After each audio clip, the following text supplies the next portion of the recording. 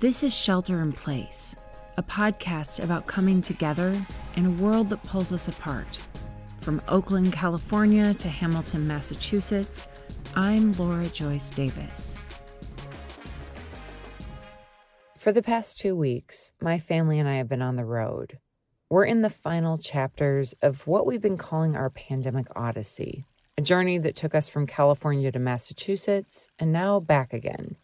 We've had some shipwrecks along the way, and we're very much at the mercy of divine forces. But we've also been shown great kindness and hospitality by both new and old friends along the way.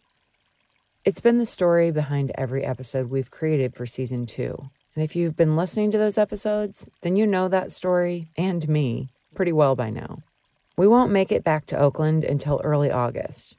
We're making this journey the same way we did the first one, doing a lot of camping and staying with friends and family kind enough to take us in. Right now, we're in the Smoky Mountains. You might hear that rushing stream behind me. I'm recording on my phone inside my car because there's no place quiet enough for me to set up my microphone. And it's beautiful. I'll tell you more about this place in a future episode, but right now, I want to share with you something different. As my family and I are slowly making our way home, we're also asking a lot of questions about what home is. We've missed our home in Oakland, and we're excited to return to the community that for 16 years has made that place feel more like home than anywhere we've ever been. But returning there is by no means simple. We'll likely arrive just as the California wildfire season begins. Our cost of living will triple overnight. There are a lot of questions we need to answer before we can decide if Oakland is home for good. So this summer, we're working on a mini-series about home in all of its complications and beauty. We'll be thinking a lot about what's next and trying to answer the questions that haven't gotten any simpler in a year of being away. Make sure you follow us on Apple Podcasts or subscribe wherever you're listening so that you don't miss that mini-series when it's released. Today, I want to share with you an episode that I love from Season 1 with poet Roxanne Beth Johnson. It came out almost exactly a year ago, in the days leading up to Juneteenth. I find it so interesting to listen back to what life was like then, just a few months into the pandemic, but I also find it encouraging because a lot has changed since then. Not just with vaccines and the world finally opening up again, but with our country making steps forward to repair our history. This week, for the first time in 40 years, Congress voted to establish Juneteenth as a federal holiday. It's a day that has also been called Freedom Day, Liberation Day, and Emancipation Day. It's the day when 156 years ago, on June 19, 1865, Union Army General Gordon Granger announced to enslaved African Americans that the Civil War was over and they were finally free. In 1979, Texas was the first state to declare Juneteenth a holiday. In a time when it can feel like our political divide is irreparable, I find it so encouraging that in both the Senate and the House, there were only a few people who opposed making Juneteenth a national holiday. So today, as you listen to Roxanne, I want to invite you to think not just about how life has changed this past year, but how we can make it different and better in the future. Roxanne holds a special place in my life, which I talk a bit about in this episode, and I hope you benefit from her wise and thoughtful words as much as I do every time I have the pleasure of being with her. Even if you're not someone who typically reads poetry, I highly recommend that you check this one out. And when you're done, buy her books, Black Crow Dress and Jubilee. Over the years, I've read them over and over again, and they're a gift to me each time. Here's that conversation from a year ago. Monday afternoon, as my kids played in the backyard and helicopters flew overhead, the eerie off tone of cell phone emergency alerts reverberated through the neighborhood. Beginning at 8 p.m. Monday night, Alameda County began enforcing a curfew order requiring all non-exempt persons to remain indoors between 8 p.m. and 5 a.m. In other parts of the country, curfews have been enforced in an attempt to contain COVID-19. Here, the curfew is about George Floyd and about all of the Black lives taken unjustly before him. For the past few days, I've had only sporadic access to the news, since our internet hasn't been working and even my phone connection has been spotty. Most of what I know about the protests and looting in both my current city and in Minneapolis, the one I grew up in, is from friends who've reached out. I doubt my technological challenges have anything to do with what is going on in my city, but they mirror how I'm experiencing this time, which is to say that I am fumbling through with as much humility as I can, knowing all the while that I'm inadequate for the moment, that I still have so much to learn, so much more to understand, so much more work to do. My limited access to technology has made me panicky and anxious, but maybe on some level it's fitting that my own work of learning to be anti-racist is springing more from the personal connections with people I love than from the news and social media. I've never been more aware of how lucky I am to have those friends who have forgiven me and responded graciously when I've blundered once again. Today, I'm so thankful to be able to share with you the words and poetry of one of those friends. Roxanne Beth Johnson is an incredible poet whose work I have loved for years. I recommend her books, Black Crow Dress and Jubilee, whenever I get the chance. She's also an incredible person, one who I'm delighted to celebrate today in a week where there's so much to feel discouraged about. Roxanne's first book, Jubilee, won the Philip Levine Prize for Poetry, judged by Philip Levine himself. She's received fellowships from the MacDowell Colony, the Breadloaf Writers Conference, the San Francisco Arts Commission, and the Vermont Studio Center. Her books are ones I keep coming back to again and again. They feel like an anchor to me during this time.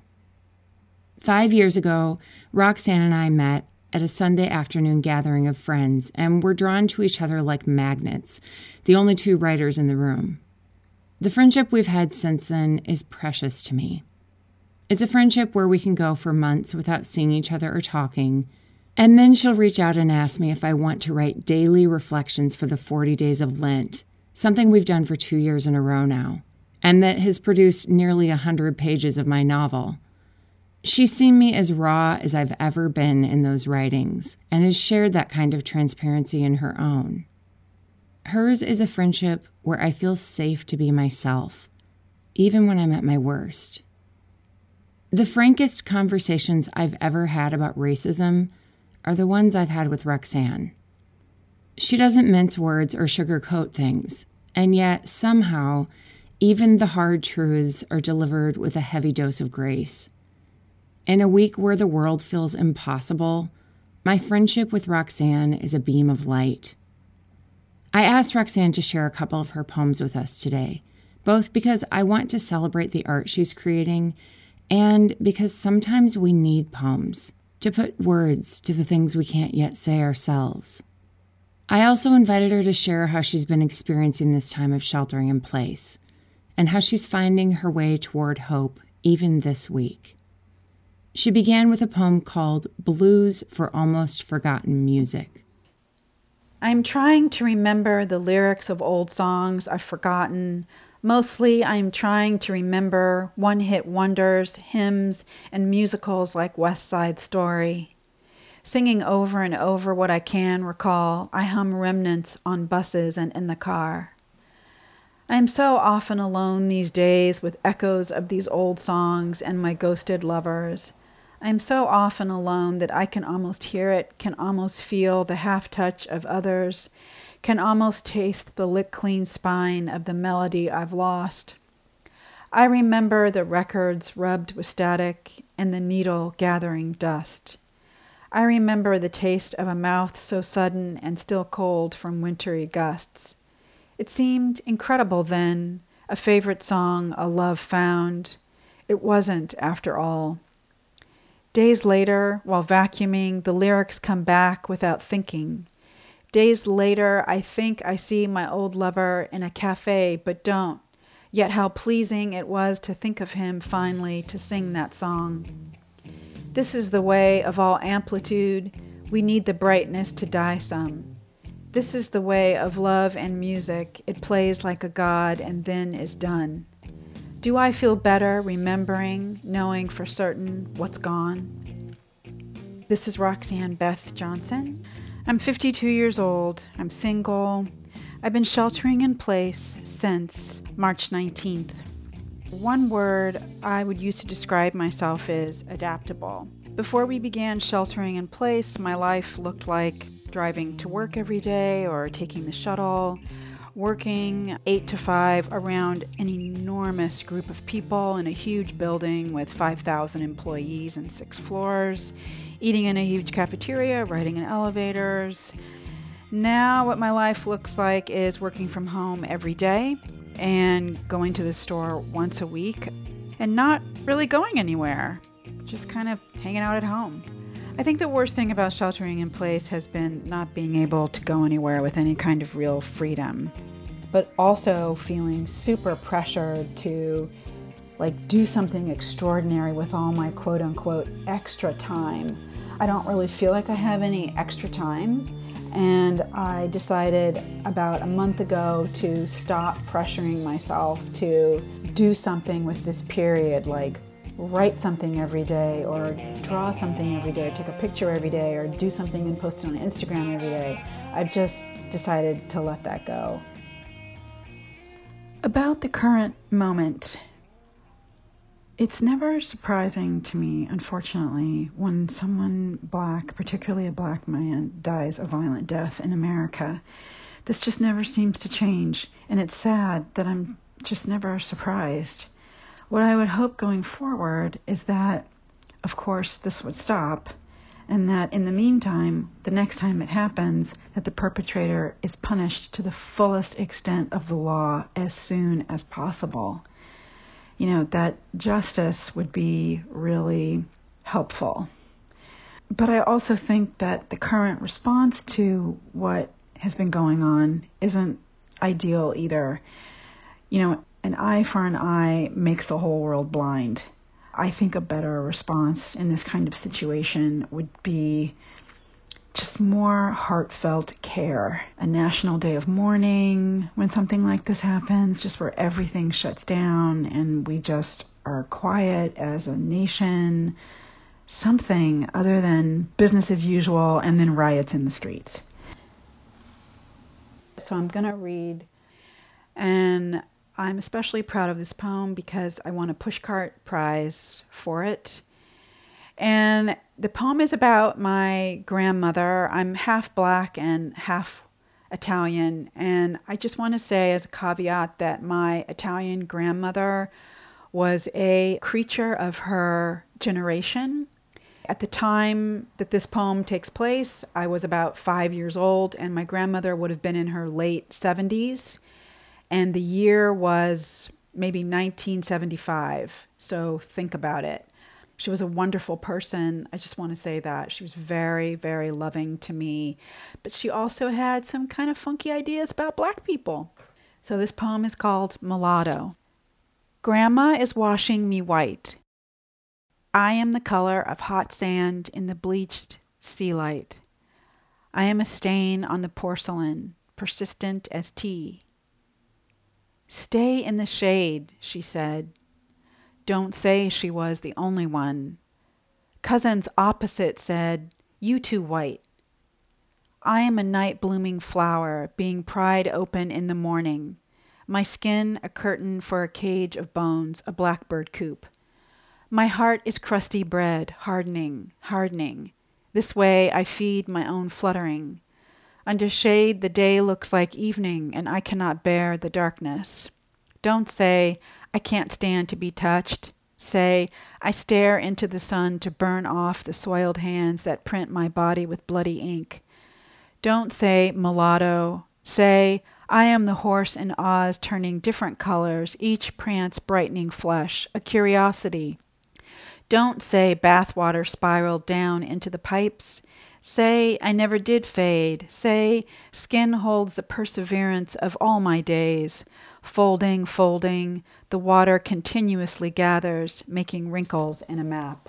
You can find these poems at poetryfoundation.org. You can just type in my name, Roxanne Beth Johnson. When I think about the future, I feel hopeful and also really down. Life is going to be really different, and I don't really know what that's going to look like, especially in San Francisco. I am working for a major retailer in the corporate office here in the Bay Area, and we were being forced to start to sit together really closely, like Google-style seating with everybody super close, no privacy, and that's not going to happen. We're going to have cubes that are at least 6 feet apart, which is just a lot better for productivity, so I'm really happy about that.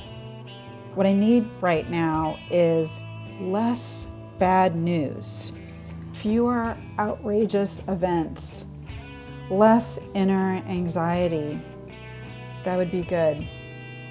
The best thing that anyone has done for me during this time is, I don't know, something that comes to mind is going into Target, and when I went up to the self-checkout, one of the store employees came and disinfected the entire self-checkout stand, which was great because I couldn't find my antibacterial wipes, and those are really precious. And I just didn't want to touch the keypad and the screen, and I didn't have to worry about it because this employee disinfected it all, and she was doing it for everybody. It was just really thoughtful. The best thing about sheltering in place has been the quiet streets, a slower pace, seeing more people walking around as families, and just having more time to be quiet, to think about what's really worthwhile in life. When I think about the future, my hopes are, of course, that we find a vaccine and we can get out and about with a little more freedom again, but still with a slower pace. But I'm looking forward to just being around people. When I'm feeling down during this time, I deal with that by trying to sit quiet more, say more prayers, read Psalms, see what my friends are doing on Instagram for just a minute or so, because that can be a black hole. What I dream about what life could be like after COVID-19 is I really hope that people begin to turn to God, honestly. Mindfulness is great, but there's so much more to life and to what happens after our lives than just watching our thoughts go by. You know, there's a God who we can turn to, who can help us. And to just begin that relationship with this higher power, I hope that people realize that God is entirely separate from religion, and that we can have a relationship with this living being outside of formal religion.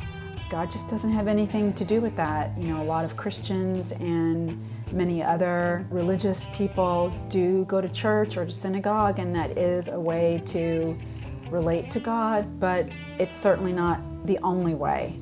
So that's what I'm hoping as the days progress and as people find that they need more. If you tuned in yesterday, then you know that Shelter in Place, in solidarity with so many others across the nation, did not go about business as usual, and instead observed Blackout Tuesday. I didn't know about Blackout Tuesday when Roxanne and I talked. She didn't either. But even before I found out about it, Roxanne's words stirred me to pause, to stop and take a long look in the mirror to ask myself what I can do to shift the arc of history from this point forward. We have holidays to honor the dead who have been lost in war. Why don't we have holidays to honor those whose lives have been lost to the evils of racism? Nate and I spent the day yesterday talking about how we could put our money where our mouth was. We watched Trevor Noah's thoughtful video, which I highly recommend and have included in my show notes for today. We put on masks and attended the protests. This is going to be a long fight.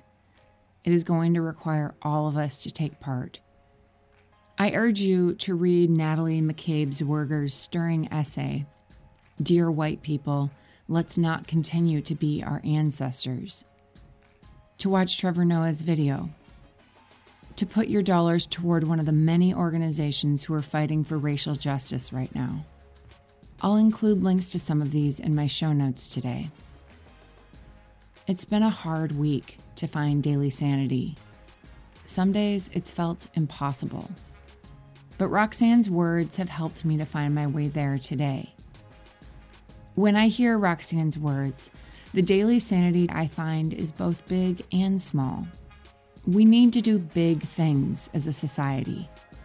Sanity means pressing toward justice, pushing ourselves to action, even when we feel like crawling in a hole. Sanity means small things, too.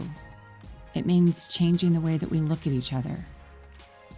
That moment in the grocery store when the checkout person wiped down Roxanne's station, such a small thing. But that small thing meant a lot to Roxanne. It reminded her that she was valued, that even a stranger cared enough to show her that.